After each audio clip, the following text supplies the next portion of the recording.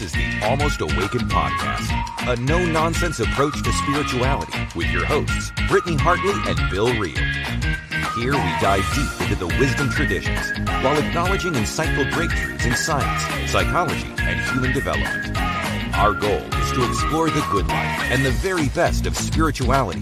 No nonsense required. Check us out at almostawakened.org, where you can check out past episodes, make a donation, email us a question or comment, or find out more about the resources we shared. And now, today's podcast episode. All right, folks.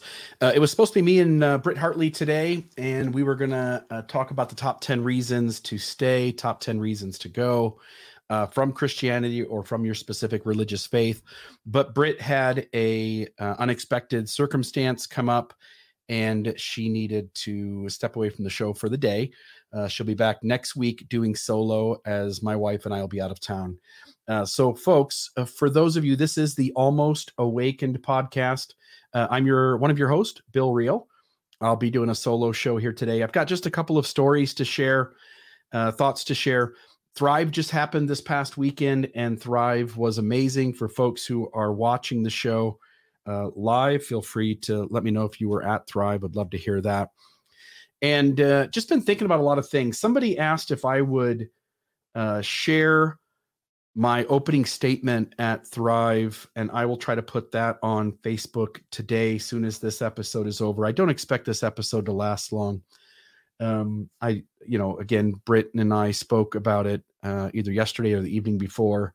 And so I've had a couple of days to kind of try to put something together. And there were three stories that I think all connect, because they're all connected by trauma, but in how we all deal with whatever we deal with.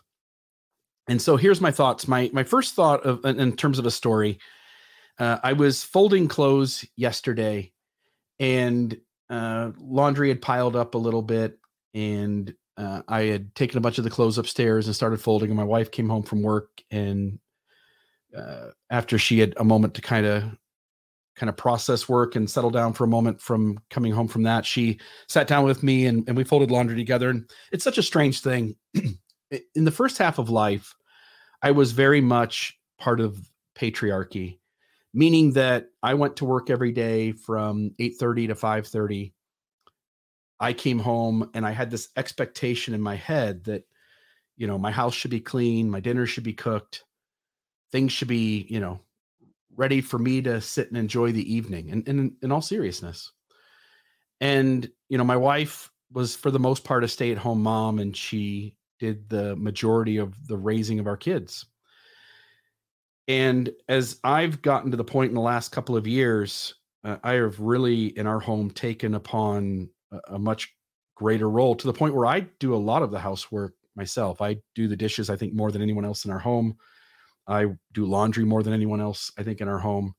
There's a lot of duties that we split, but there's a lot of things that I take the majority of, in part because I feel shame and guilt.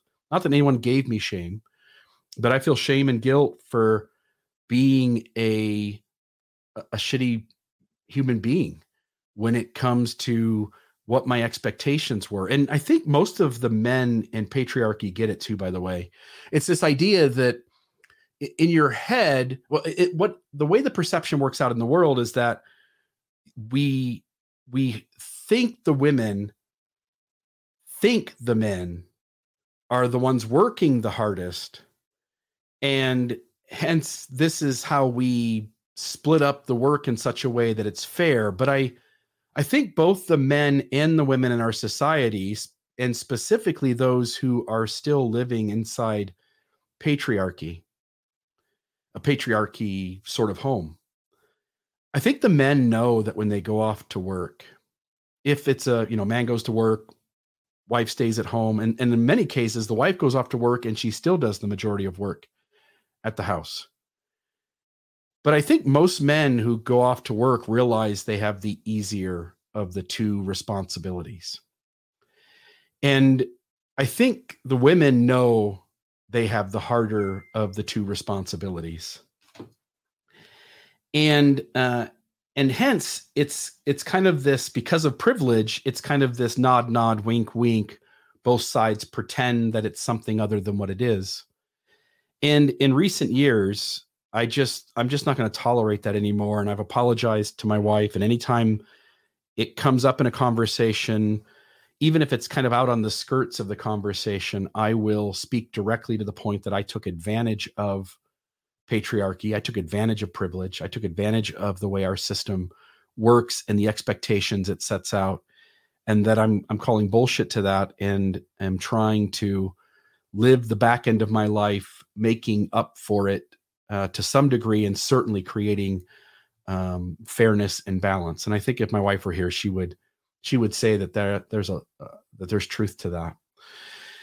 And we're folding towels. So there's one, and I wasn't even a story I planned on telling, but we're folding towels and folding clothes. And as I was folding one of the towels, it's a towel that my son got when he was 8 years old for his baptism. And my mother-in-law, his grandmother, for his baptism, got him a white towel with his name printed on it. So he's got this white towel, and it says his first name's Zachary, but it says Zachary, his middle name, his last name. And that towel, I was folding it, and I set it down, and I was just sitting back, and I was thinking about it. My kids are completely disconnected from the religious system that we came from. My 4 kids will never, it wouldn't matter what happens. It wouldn't matter if President Nelson himself came and apologized to the 4 of them for everything that the LDS Church had done, right to their face. They know it's not true, and they just would never, ever step back into that church. But he has this towel that is a remembrance of essentially that day, his baptismal day, and a remembrance of his grandmother giving him that gift. Now, his grandma's still alive, and I'm actually going to write her when this episode is over and share some of these thoughts. But the thought that came into my head was that, and I haven't even asked him, is that my assumption is that he cherishes that towel, that towel is meaningful to him, that when he uses that towel to dry off after a shower, he sees his name on it. He knows it came from his grandmother. He knows it was a gift. It represents her love and concern and well wishes for him. And again, I'm going to ask him and see if that's the case, but that's my assumption. And I imagine that because he disconnected from that religious system so early, that he has very little emotional trauma from that towel being connected to his baptism, and that he's never going to be Mormon ever again. And I think that's interesting, because I think when folks are young enough that they're able to disconnect from this thing. So the parent leaves the religious system. The parent stops the cycle there of this perpetuation of toxic perfectionism, this perpetuation of shame, this perpetuation of fear, and that the kid got very little of it. It's my understanding that kid just is able to kind of disconnect it, because at least my youngest, for sure, my 2 girls, maybe a little more, but also for the most part, able to disconnect from it without it weighing on them for the rest of their lives. My oldest boy, he is more interested in Mormonism because he was more programmed into it, right? He was more inoculated with all of its nonsense. And so he has a lot more impetus to be curious about it and still want to know what's going on there, and to have a little bit of like, yeah, Dad, go get him, And, but my youngest, essentially none. It's not part of his memory, really. It's not part of his life. Again, we went inactive with lost belief around his age of 11. We asked him at the time, because I had just been excommunicated. It was 2018. I'd just been excommunicated. My wife and my kids were all resigning online. He didn't want to go through the process. But my understanding is that, he has so little of Mormonism that influences him, other than here we are in Southern Utah and he goes to school with a bunch of Latter-day Saint kids. But even there, he acknowledges that this really isn't part of his life. It really isn't part of his perception as he goes to school every day. And so my wife and I, we've been married in the Washington, D.C. temple. That's where we got married. We were sealed in the temple by Mormon rhetoric for time and all eternity. And I've gotten rid of everything in our home that connects us to that building, that Washington edifice. But we have one thing left in our home, and it's because her sister gave it to us as a gift. And so it has meaning to us in terms of her sister, my sister-in-law. And it's been interesting to watch how Mormon artifacts, if you were to see my home, in fact, I'll show you one little thing here. So right there. So I've got a little corner there of stuff. There are a few other things in my room that are Mormon as well. I keep the letter that Elder Holland sent me just as a reminder of how people can portray themselves on the front end, but their dishonesty and deceptiveness, you don't always see things in the beginning. And so it's always this kind of reminder to trust but verify, which is something my wife has taught me over the years. And I think it's a really healthy way to handle skepticism, which is to trust but verify. But these Mormon artifacts, I look at them every day and I find them interesting. I'm not bothered by them. They don't trigger me. I'm not having any emotional feelings with them. And so my son does the same thing. Like, this towel is meaningful to him. Again, I assume.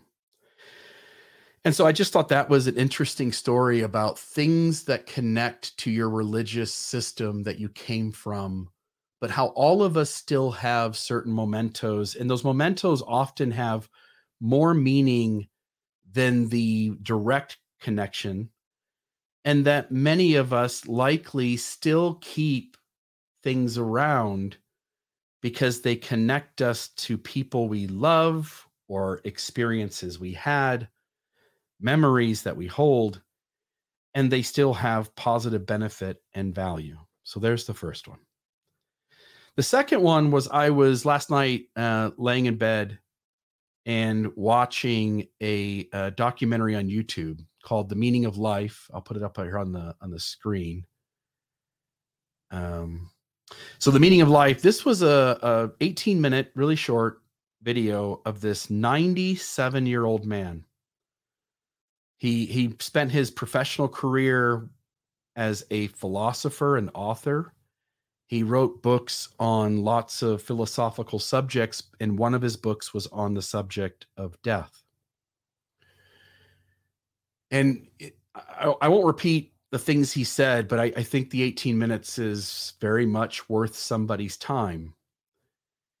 But 97 years old, he can barely get out of bed. Some sort of assistant, nursing assistant or something comes to help him. Some sort of assistant comes in every day and helps him get his socks on and helps him, they rub lotion on his legs to help things stay as healthy as possible, make sure he takes his medicine. But he's a smart guy, and he's sitting there communicating to the audience how fearful he is of death. And it made me think, there's this weird thing when you're come out of a religion. The people in the religion think that the belief in an afterlife is comforting, that gives you the ability to not worry about death. And believers think that when you don't have that you're going to be much more paralyzed by death. And I just don't think that's true. And I don't think it's false in the way that maybe the audience is hearing me at the moment. I'm certainly not saying that being atheist relieves me of all of that worry. My hunch is that I kind of feel the same amount of worry now as I did then. And I think we all recognize this in that religious believers who feel like they are doing what God wants them to do and believe in an afterlife, most of them don't want to die and want to prolong life as long as possible, just as much as an atheist. In other words, I don't think it's something that you can avoid getting away from. And as they showed the documentary of this 97-year-old man, they lead into the later part of the story in the 18 minutes where he shares that his wife and him had just the most incredible marriage, and they deeply loved each other. And there was video footage of him and her walking. There were photos of them when they were younger. There was a video of them when they were younger doing something. But then there were this video footage of them 15 years ago, walking with canes and kind of hunched over with their backs and just kind of making their way down the sidewalk or up the steps. And you could just sense it. Like here, these two had spent their entire life together. He said almost 70 years, I think. And they had spent their entire life together, and she was gone, and she had been gone like 15 years. And in my head, I'm like, he's 97 years old, and he lost his wife 15 years ago. You would think that he would be at a point in his own timeline where he wouldn't really care if today was his last day. But you can see him sitting at the dining room table and he is panicking. He is scared of death. He does not want it to come. From his calf on down, his legs are purple and swollen. You can just see that the body gets older and it starts to age. And I look at myself. I'm 44 years old. And when I was in my 30s, I still felt like I'm sort of invincible. And your 20s and your teens, I mean, you're going to live forever.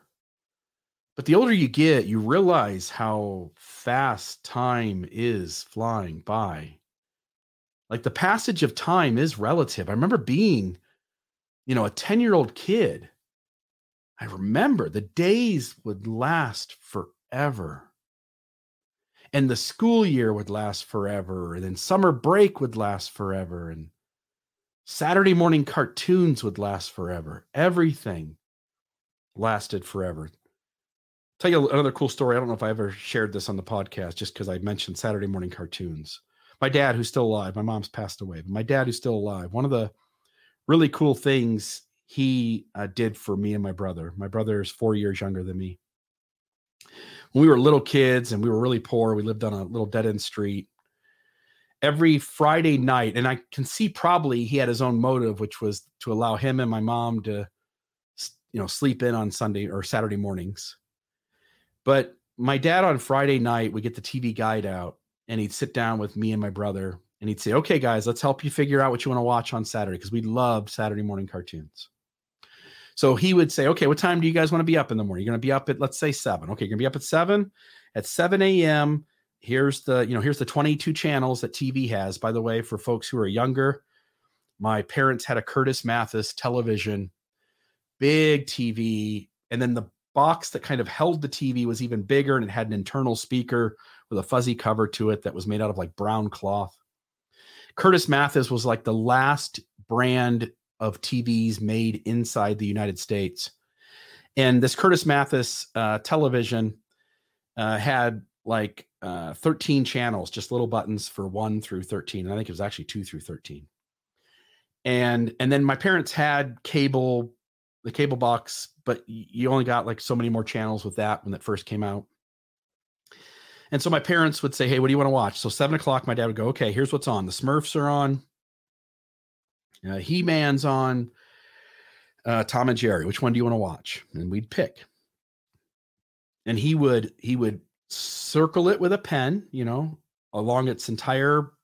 So the way the TV guide was set up was each day, you get a TV guide each week. And each day of the week, there would be like the hours at the top. And then down below would be the programs, and they'd be blocked out for their length of time they last. And so you could see everything that was on at that time period. You could see how long it lasted, and then you could see what you could watch next when that ended.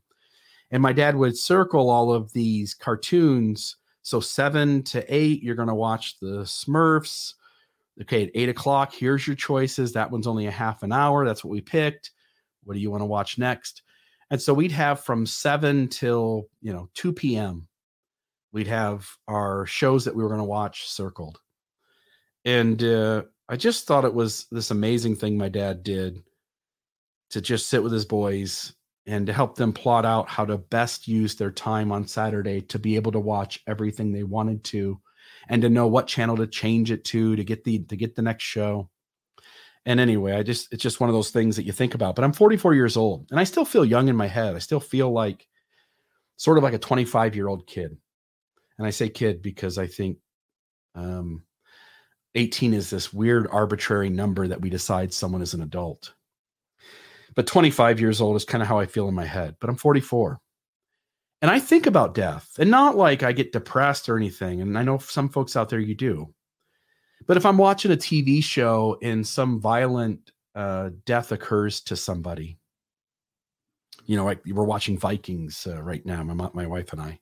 But if you're watching Breaking Bad or 24 or Ozark, and you see some violent death occur on the screen, I can't help but go inside my head and kind of contemplate my own death. And I'm not so worried about being dead. The only negative for me there is I feel like I've had this incredible life. This incredible, my childhood was phenomenal. The experiences I had as a child, I think, were phenomenal. The way my life unfolded, and then in 2012 to have started this podcast stuff and to have watched it do what it has done and the opportunities it has presented for me and my family. One of the things we did, for instance, is we had the chance to eat dinner one night at Dan Reynolds' parents' home. Dan Reynolds, the lead singer of Imagine Dragons. There's another member of the Reynolds family that is a friend of mine. And in my friendship with him, he invited me to spend an evening with his brother Dan and with their family. I had the chance to interact with Tyler Glenn for a little bit here or there.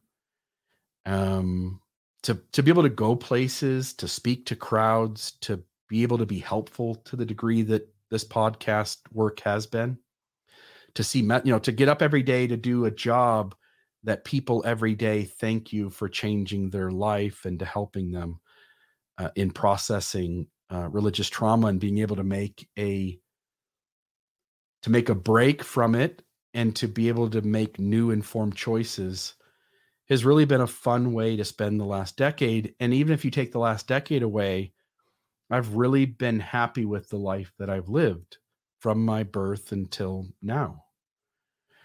A lot of sports as a kid. My dad was very involved with us and played sports with us and the other kids in the neighborhood on the weekends.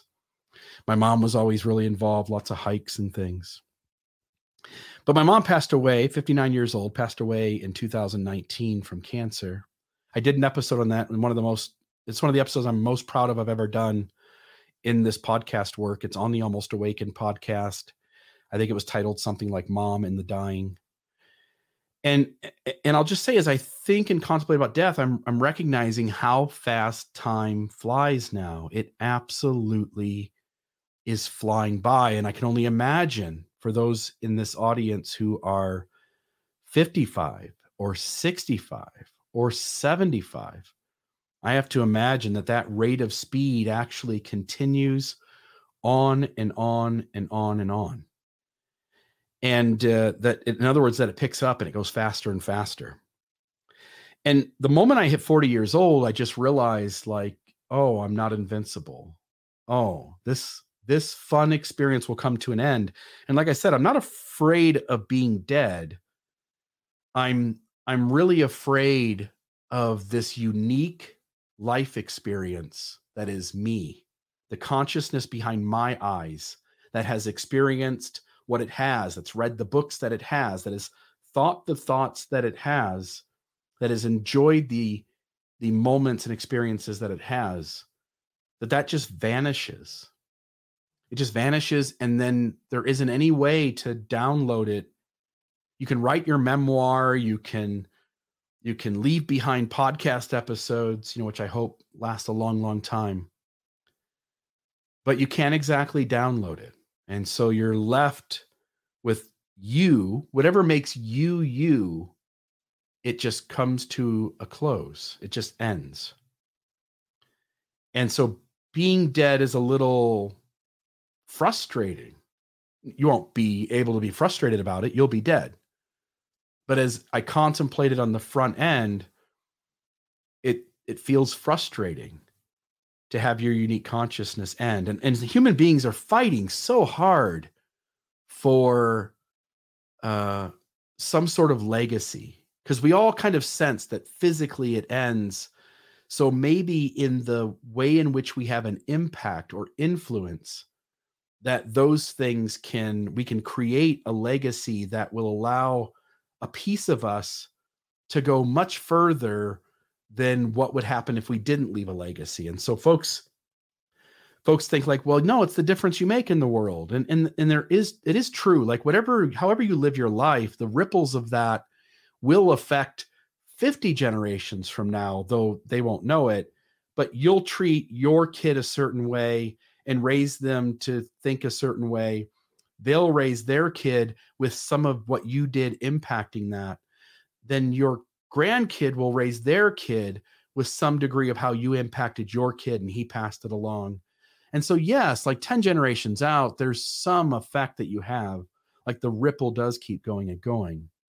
But it's also frustrating that you'll raise your kids, and let's say you're just beautiful at it. When you die, your kids will grieve.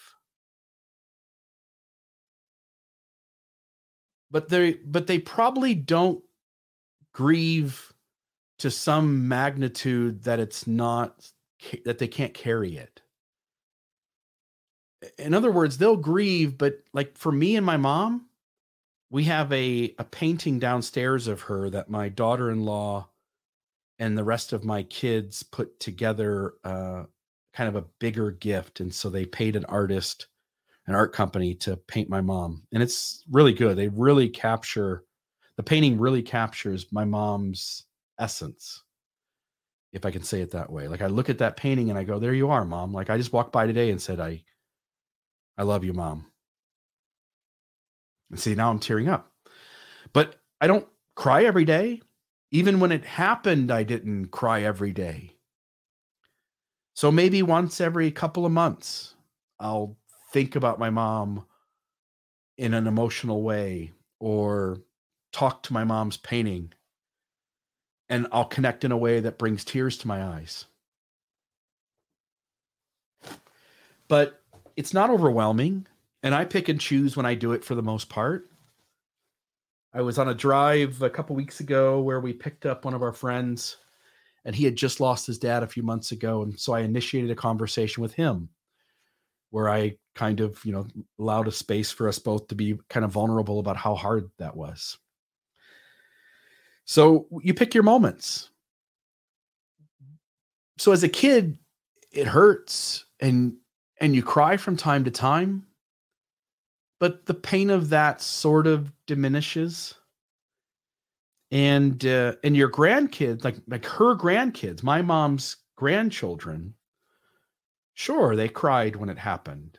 And sure, every once in a while, once a year or something, they'll join in that space with me and they'll shed some tears and we'll talk about grandma. But they're having an easier time with it than I have. And then her grandchildren, her great-grandchildren, my grandkids, her great-grandchildren, at best, they might barely know you.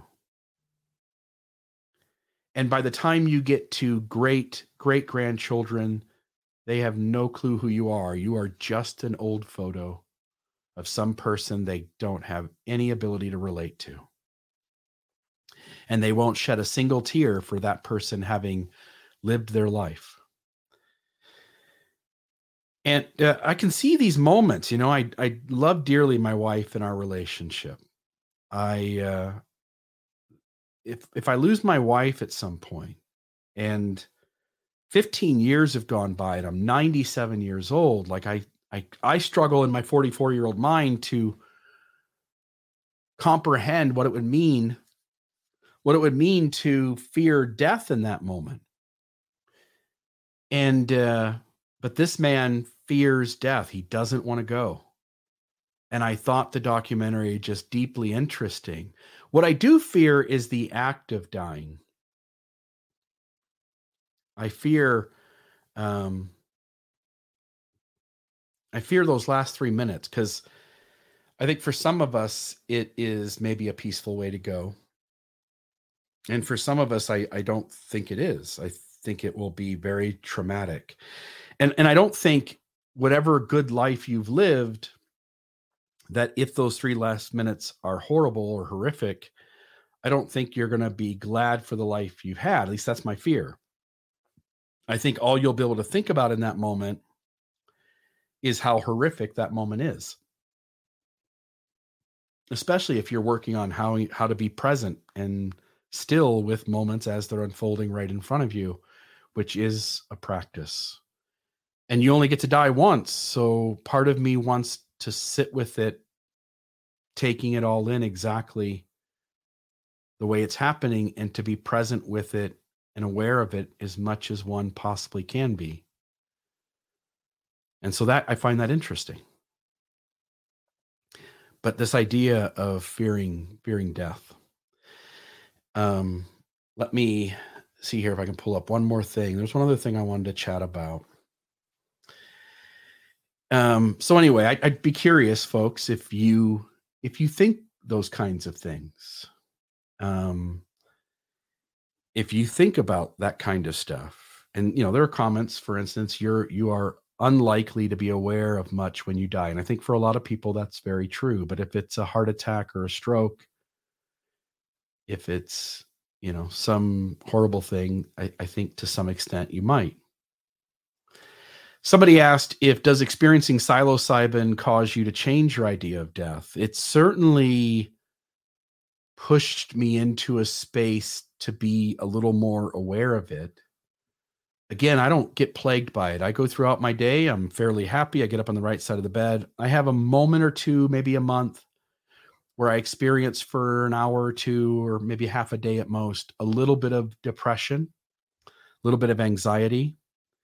It has increased a little bit over time, but I don't find it to be overly connected to whether I was a believer in the past or a atheist today. But I certainly think that experiences with conscious altering tools does change your idea of death. And in fact, the research has been done that when folks have terminal illnesses, if they will do a trip with conscious altering tools, they seem in a much healthier way to make peace with their oncoming death, and can now live fully, taking advantage of each day, even though it's coming. In other words, you get a terminal illness, you've got 3 months to live, and you fear it every day. You're just experiencing anxiety. My mom was that way. She had brain cancer. We knew it was going to kill her. There was no ifs, ands, or buts. That unless she died from something else before it took its full wrath, she was going to die of brain cancer. And she did not want to talk about it. She just wanted to pretend it wasn't there. She kept on working right up until the end. Because I can't imagine. Can you imagine having a terminal illness and your brain wanting you to focus on it, the amount of anxiety and stuff you would feel? And hence, I think the best thing to do is to sort of ignore it and live your life, and that it isn't helpful to talk about it. And yet people around you want to talk it out. They want to make sure that, that they let you know they love you and all of that. But maybe you can do that without talking specifically about the oncoming thing. But yes.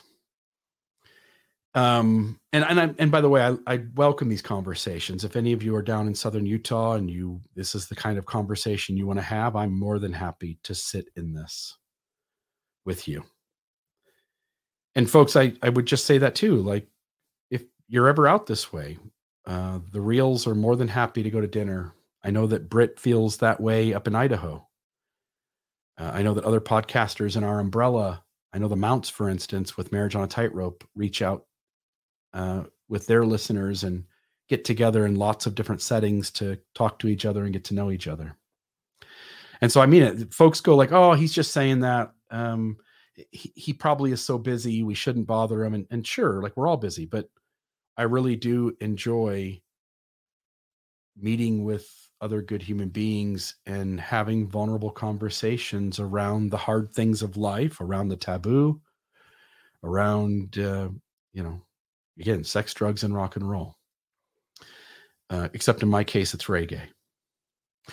And death is coming for all of us. We can't escape it. And I often think this other thought too, which is we bring children into the world. And really the idea of bringing children in is this evolutionary programming in our head that we need to perpetuate our own DNA, our own, not just the species of humans, but our own DNA. That we want to have children for the privilege of being able to pass along our genetics and a piece of ourself, right? Like, my kids look a little bit like me and they get to hear my memory of things so that my best stories get to be retold somewhere. That I leave this earth, but there are still people around who are part of me and who love me. And yet I sometimes wonder, with how messy life can be, that if it really is a positive thing to bring children into this world, knowing the gamut of things they could endure, and some of them certainly will. Like, again, most of us in the United States, I think, have the opportunity to have a decent life. And even in that, there are tons of people who suffer from depression and anxiety, mental illness, one bad tragic event after another sometimes, for those on the really bad side of what could happen. And so I often think about, like, is bringing somebody into this world, did we do them a favor or didn't we? And so I think about that as well. The last story I wanted to talk about, and again, we've gone about 40 minutes now. We'll wrap this up here sort of quick, and we'll get you out of here within maybe an hour show. But this is a article that I posted on Facebook today, but that there's a mass exodus from Christianity. A mass exodus from Christianity is underway in America. Here's why. And it's this idea of the nuns, but they call them something different in this. They call them the non-verts. And they're saying that sociologists call them non-verts. I've never heard that term before. For those folks at The Grid, I think that's the name of this paper, The Grid. For folks at The Grid, I would be very curious why you chose to use that word that I think very few people have ever heard, when most people in this space seem to call them the nuns. But that they estimate by 2070, Christians will be a minority of Americans if the current trends continue. And I find that just to be interesting. It's interesting because the American churches seem to not want to really face the music. They want to keep pretending that if they just do things the way they're doing them, that this will turn around and things will go fine. That if Mormonism makes a few little changes over here, but continues to have a patriarchy leadership that acts unethically and deceptively and seeks to obscure or obfuscate the problems so that people can't find them and acts as though everything's going to be just fine. I just don't think it's going to be. And by the way, somebody just said, JC says, I think Nemo interviewed the study's author and he explained non-Brits there. So check out Nemo. The American church seems to think if it just keeps doing the status quo, it'll be fine. And I don't know that there's an answer. I don't know that changing your theology or apologizing for all the wrongs you've done and righting the ship by being accountable and making changes so as to not do the bad things you did before ever again. I don't know that that fixes the problem either. And so they're probably stuck between a rock and a hard place. But it does strike me that lots of folks are leaving religion to become non-religious, or at the very least, not attach their religiosity to a congregation or a specific belief system. And, folks are much more tinkering around with the woo, which is what Britt and I called it when we did an episode talking about like tarot cards and astrology and Reiki. And again, I don't mean any offense. If you believe those things to be legitimate, I don't know that you're wrong. I always tell people I know what it's not. I know it's not Mormonism. I know it's not Scientology. I know it's not the Jehovah's Witnesses or Seventh-day Adventist. I know it's not a flat earth. I know it's not Bigfoot. But I don't know what it is. And I think the folks who are the wisest in the spaces of communicating wisdom within spiritual slash religious themes, those folks seem to know not to get so close as to label it and define it. They seem to be tiptoeing around the edges of it. And I think the folks who name it it's the clearest way to know that they don't know what it is. And the folks who seem to tiptoe around the edges of it seem to indicate to me that they have the greatest understanding of what it is. But because it is unknowable, they can't quite get any closer than that. They know better than to step closer. And so as folks are leaving Christianity or leaving religion generally, it is interesting to see this happen. You see the graph here, 1975 to 1990. The number of non-religious actually goes down just a tiny bit. It's like religion is on a slow burn to win. But starting in the early 90s, something changes, and I can tell you what it is. It's the internet. But something changes, and because you really can almost coordinate that 1991 date with Gateway Computers and America Online.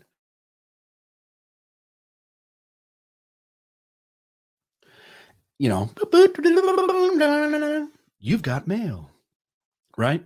And so for folks who are older, they'll clearly remember that. My parents bought a Gateway computer, and my dad's solution for everything was Control-Alt-Delete. And you can just see that the internet, the access to information, has caused that line to, instead of being a slow burn down, to be a drastic slope up. It is quite impressive. And what it says is that the access to information isn't good for religion. And you can see it there as simply as anything. Anyway, I thought that was quite interesting. They talk about the move to secularism, Gen Z, millennials, Gen X, boomers, the silent generation. And you can note whatever you want to note there. I'm not necessarily going to talk about that. But what I come to grips with is that we're going to have to, as Britt talks about all the time on this podcast, we're going to have to come up with a way, and it could be 1,000 ways, in order to provide a spiritual framework that still acts as a similar vehicle that religion did without all the fear and shame and false beliefs. We're going to have to create spiritual systems that are able to pass on the technology and the tools that the vehicle of religion did. And so whether it's rituals, whether it's giving people transcendence, which I think is actually the easier of all the things to get. In fact, give me 2 seconds here and I will pull up my Thrive Talk, which I talked about what things that religion gives us. And it's like 7 to 11 things. I can't remember the exact number, but let me pull it up and we can just mention each of these. And wrong one. 2 seconds, folks. Sorry about that. And we'll talk about these kind of for just a moment, and then we'll end this show. By the way, folks, go if you're not part of our TikTok channel, go to Mormon Discussion on TikTok. Follow us there. If you're not subscribers to our YouTube channel, we would deeply love if you would be a subscriber on our YouTube channel. We've experienced quite a bit of dynamic growth the last 3 or so months. A lot of that's due to the shorts over the last few weeks, YouTube shorts and TikToks. Now, those have been really helpful. But here's the things that religion acts as a vehicle to carry to the next generation. You have story, community, awe and transcendence, art, music, encouragement to serve, and opportunities to be in service. And you may think to yourself like, oh, I can just, go serve wherever. Religion does this beautiful job of obligating you to some level, telling you that if you're going to be a good person, this is what you need to do. And it's to go serve your community, drop off a casserole, whatever it is. And we need opportunities to be in service. There's plenty out there, but it was certainly much easier for us when it was our local congregation and somebody we loved and cared about that we attended church with every week needed help moving. It made service easy. And so we need to kind of shift how we think about these things. It provided mentors. It provided inspirational messages.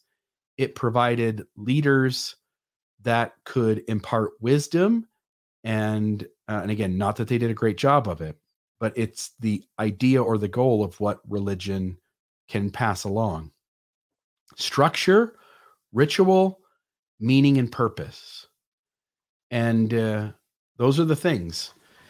And so stories, we can use Sapiens, for instance, from Yuval Harari as a way to frame story. We can certainly see the creative energy of the universe and all of the cool things that have happened that led to, our star known as the sun being created, how planet Earth got here, how various life forms began and evolved into what we are today. But certain things are really hard to get. Community is a really tough one to get without being part of a religious system. And it really is a lot of hard work to find a community that you feel you belong.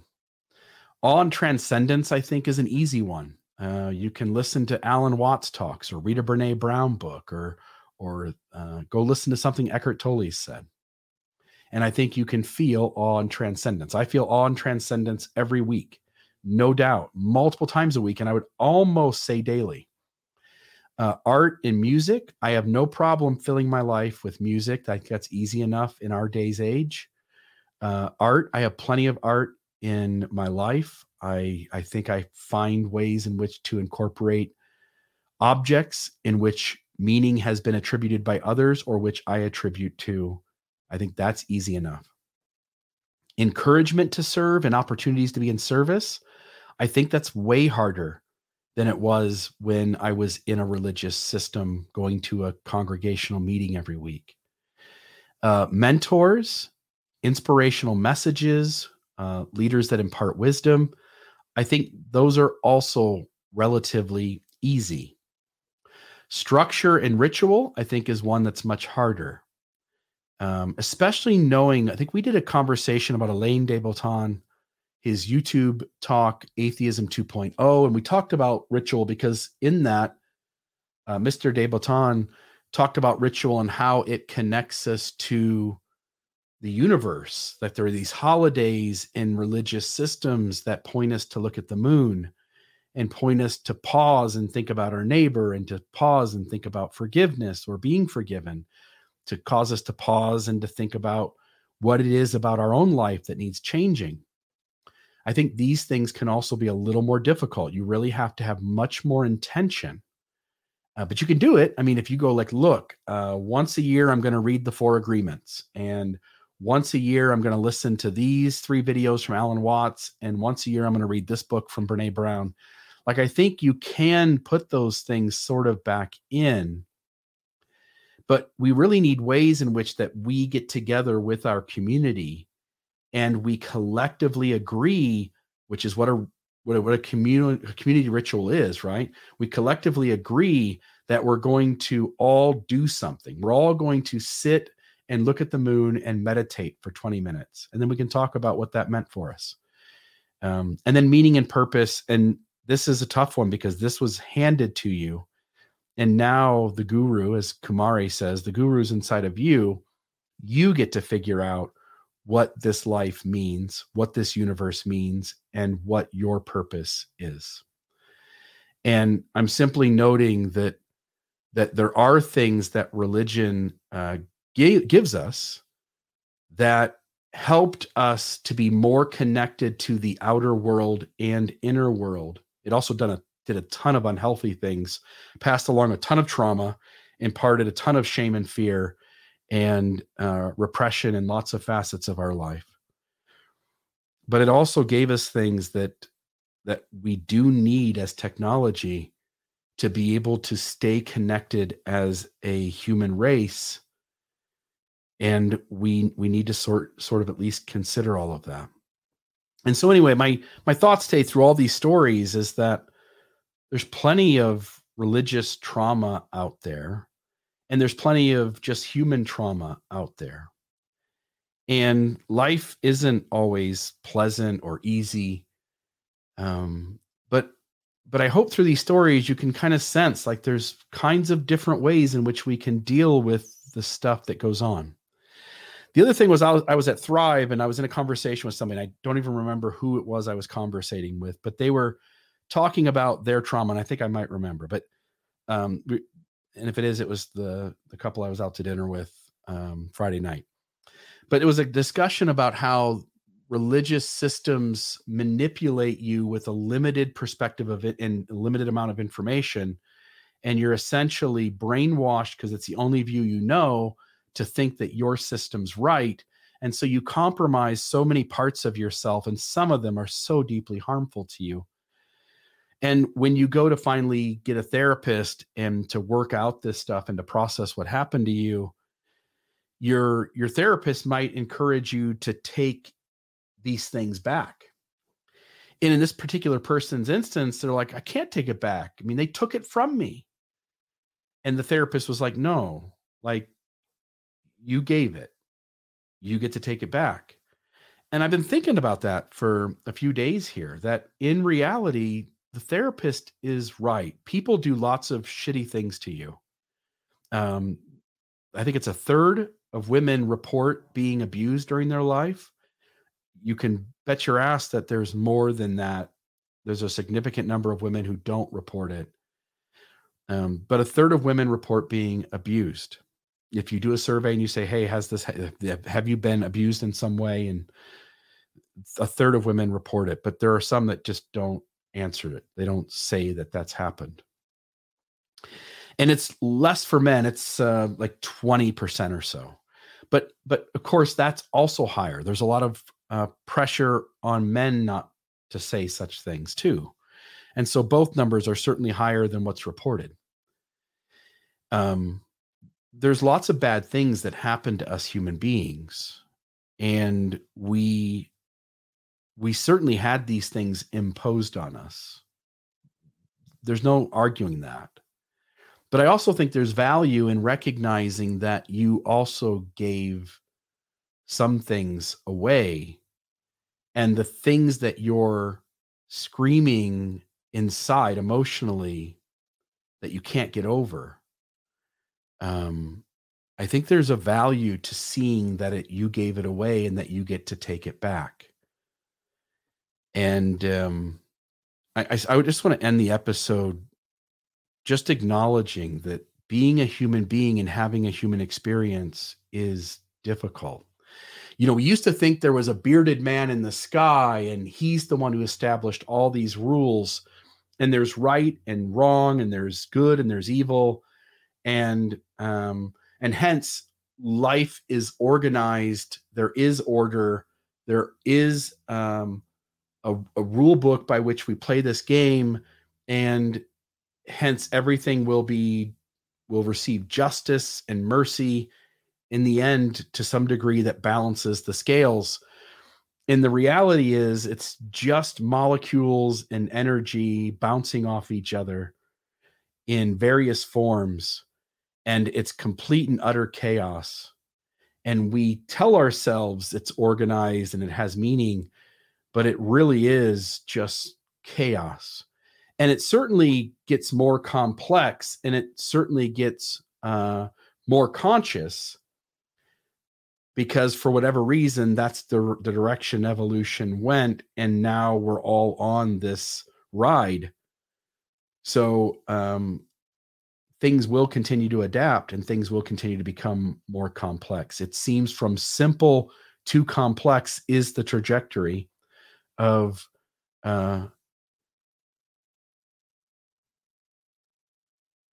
I'm just looking at one of the comments.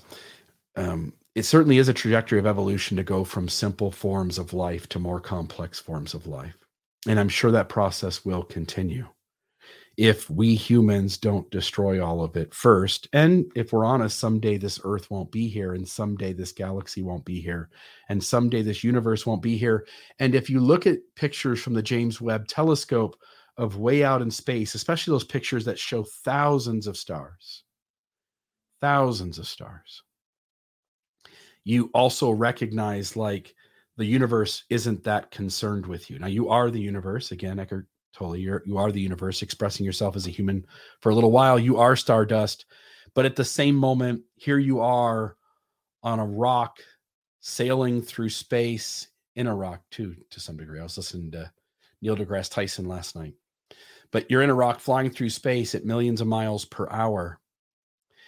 And you think your life has so much meaning. You're sitting here and you're worried about what Putin thinks about Biden, what Biden thinks about China, what China thinks about Taiwan, what Taiwan is worried about this. And the reality is, in the scope of the entire universe, none of it matters. Like the rest of the universe could care less what happens on this little dot called Earth. And we're all just fighting with each other, and it's absurd. And we think this is all so important, but it isn't. It isn't. What is important is whatever human connection and whatever suffering whatever human connection you feel and experience, and whatever suffering you can reduce so that somebody isn't hurting in this moment or in the next one. And so I don't care what you believe, but I think the Buddhist principle of reducing suffering is something that I would want folks who are working towards being more and more almost awakened to really have as an emphasis in their life. Folks, I'll end it here. If by all means, Brittany will be back next week. By all means, it is huge for us to have donations. I have to say it a lot. I know I say it a lot. For those who support this program, thank you very much. We collected about $300 2 years ago, 2021. We collected about $7,000 last year for the Almost Awakened podcast. That's what we raised. My goal this year would be to get Brittany Hartley to about $15,000. in income coming in towards the podcast, and we give her a significant chunk of that. She gets way more than half of that money. And so, folks, I'm just going to ask if you would please go to almostawakened.org. Heather, by the way, I just saw your $5 super sticker. Thank you very, very much. That's very much appreciated. Folks, go to almostawakened.org, click the donate button. If you would set up a recurring donation, that would mean so much to us. It doesn't matter to me what, $5 a month, $10 a month. If you can do more, great. We have donors who do $20 a month or $50 a month, and a few that do $100 a month. But folks, what matters is that you join our team and you're part of this work. And as we grow and get bigger, which the growth from 2 years ago to last year and last year to this year has been phenomenal. Folks, be the part of the team, be part of the Almost Awakened team, be part of the Mormon Discussion Incorporated team. Help us continue to put content out that helps people not only deconstruct, but also think new thoughts on the second half of life that will help them to be better, more healthy human beings. I really appreciate, folks, each of you, the folks, the people I know that are in this community, the folks that watch these shows and listen. I feel a friendship with you, and you make my life meaningful, and I hope that our work makes yours more meaningful. Otherwise, this has been another episode of the Almost Awakened podcast. Check out our YouTube channel.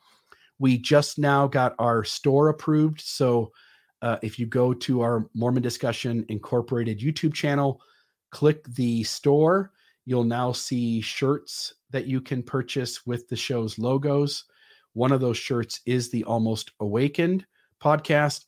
We also are in the mix of trying to get some of our other merch onto that shop, including coffee mugs and things like that. But folks, again, you mean a lot to me, and I'm really grateful for the chance to get up every day and to find ways to speak to you and to reach out and connect with you and to hopefully be a benefit to your life. Have an awesome day. Think the world of this space. It's just so much fun to give people ideas and things to think about that are post-Mormon and post-religious. And I wish all of you guys a great weekend, and I'll see you guys in a couple of weeks. Have a great day.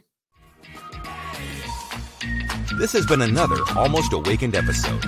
Check us out at almostawakened.org, where you can check out past episodes, make a donation to keep this podcast running, email us a question or comment, or find out more about the resources shared in today's episode.